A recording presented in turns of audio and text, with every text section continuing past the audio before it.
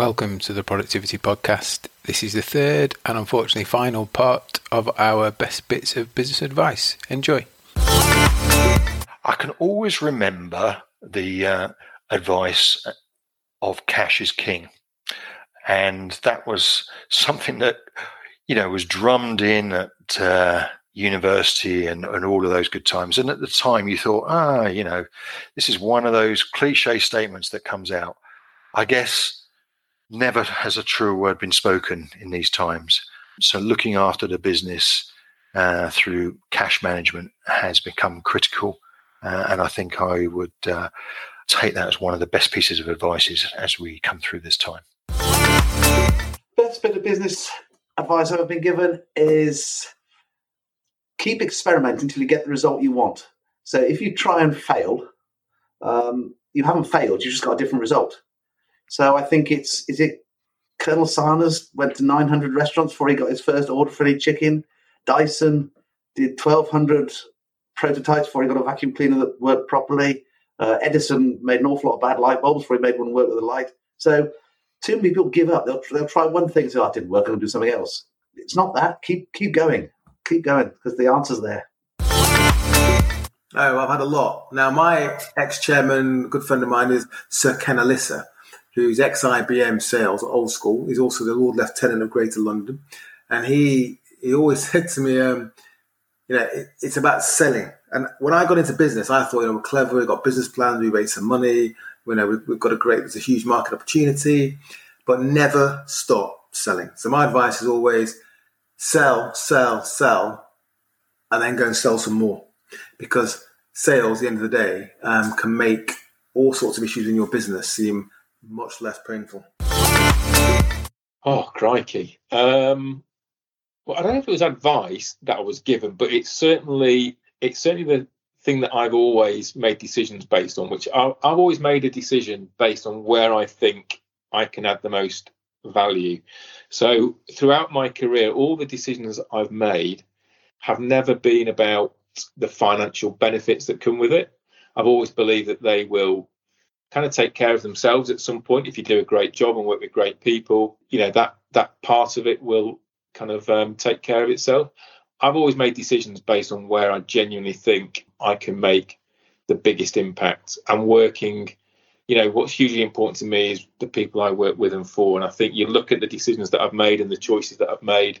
People thought it was really strange when I left nearly 25 years ago, when I left that small independent restaurant and wine bar in Cheshire to go and work for a big brash red and white striped American brand. But that gave me, huge opportunities. People genuinely couldn't believe when I left Costa to go and work for Brewers Fayre.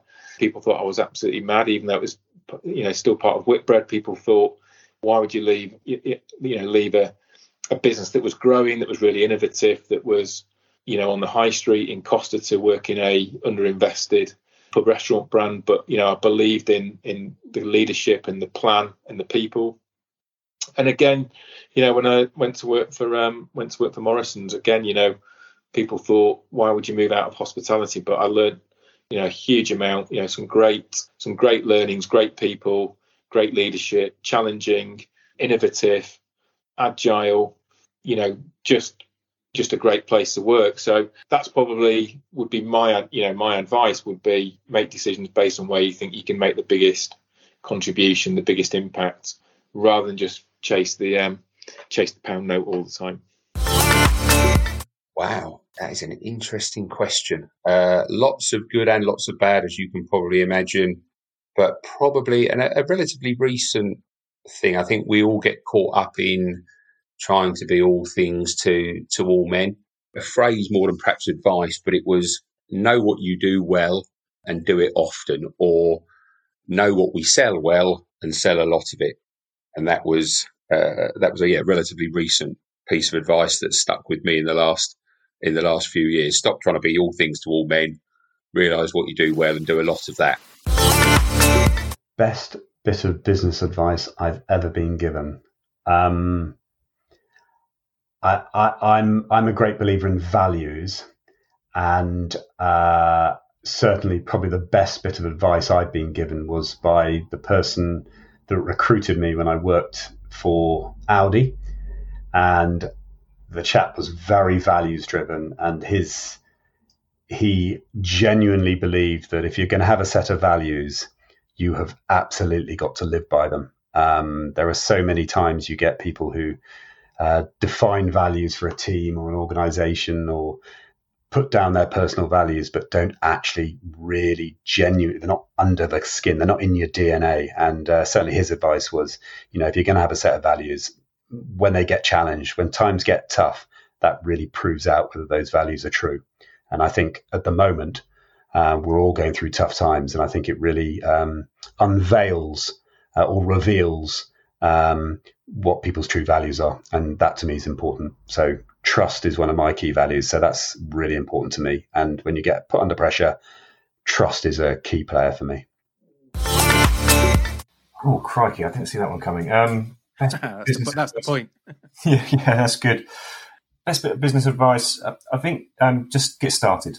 I think that's something I've learned, especially since being co-founder of Score. You can spend ages and ages procrastinating about planning perfectly, creating a perfect plan, figuring out all the scenarios, when in fact you've missed the point. Actually get started, try something, see if it works, and evolve from that. No, I like that. And you tend to learn a lot of stuff by getting started that you probably never thought about in 6 months of thinking and planning. Indeed, and be prepared to fail, because there's probably going to be more that doesn't work than does work in the totality of things. So just crack on. Good. And Craig, you've had a bit more time to think about it, so we're expecting a good one. I was so hoping you were going to ask me the same question. I am. No, same question. Brilliant. The one that immediately popped into my mind as soon as I heard the question was a few years ago. I worked with a CIO from a major retailer, household brand certainly in the UK, and I think in other countries too. And he made this point. He said, "Look, I'm a very, very busy person.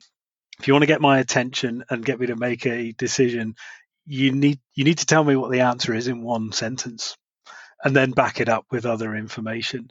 And essentially what he was saying there was, whether you're in a sales environment or trying to get an idea across to people, it's dumb it right down to the very, very simplest term. And actually keeping things simple is harder to do than you think it is. But if you can keep that in mind, how do you keep the message as simple as possible?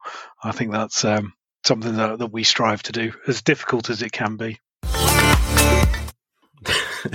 This may not be where you're going. I think the best piece of business advice, which is probably also the best piece of personal advice, is it's not about you. Not to take things too personally. That what often looks like a calamity will likely pass. So it's a little bit of focus on what you can control, and don't get too wrapped up on things that are outside of your control or probably very much of the moment. It's a little bit harder to take that advice in a pandemic, which just keeps going on and on. I think it works better when you have a bad meeting or a presentation or something doesn't go the way you want to. You can just kind of move on from that. But I'd have two, given it's a retail podcast, buy one, get one free. The first one would be keep calm and carry on. The second one would be really making sure that you prioritize on the true scale and impact. I think when you're in any retail business, it's very easy to get distracted on a multitude of things that are all hit your inbox, but you always need to get after the things that are going to have that big sort of scale and impact, and the sort of 80-20 Pareto, because it's very easy to lose that focus and you can be a busy fool. So always get after the 2 or 3 things that are going to have the biggest commercial and personal benefit. When I was at Boots, Alec Gurley, who's now at Walgreens, kind of chief operating officer at Walgreens, but it was just kind of the director at Boots at the time, said to me that something along the lines of, you can go like a football team can have good seasons and bad seasons. People in their careers can have good seasons and bad seasons. Companies can have good seasons and bad seasons. And if you're going through a bad season, it doesn't mean that next season can't be a great season. It's the famous Steve Jobs quote of strategy is choosing what not to do, and I think that's been really applicable to us over the last 3 or 4 years. May I have two, Simon? Yeah, of course you can. There you go. That's the first one. Ask, if you don't ask, sometimes you don't get, and it's that simple action of just asking for something, asking for help, asking for resource. The worst scenario that can happen is someone says no, so you're still in the same position. So always ask a question. And then the other one is be adaptable. So be adaptable personally, be adaptable as a business, because as we've just seen, change is happening every single day and it's accelerating. Technology is accelerating that. Smartphones are accelerating that. Be an advocate of change. Be adaptable because it's inevitable. There's no point resisting it because it's happening, like I say, faster and faster and faster. So ask the question. Don't be afraid to ask the question.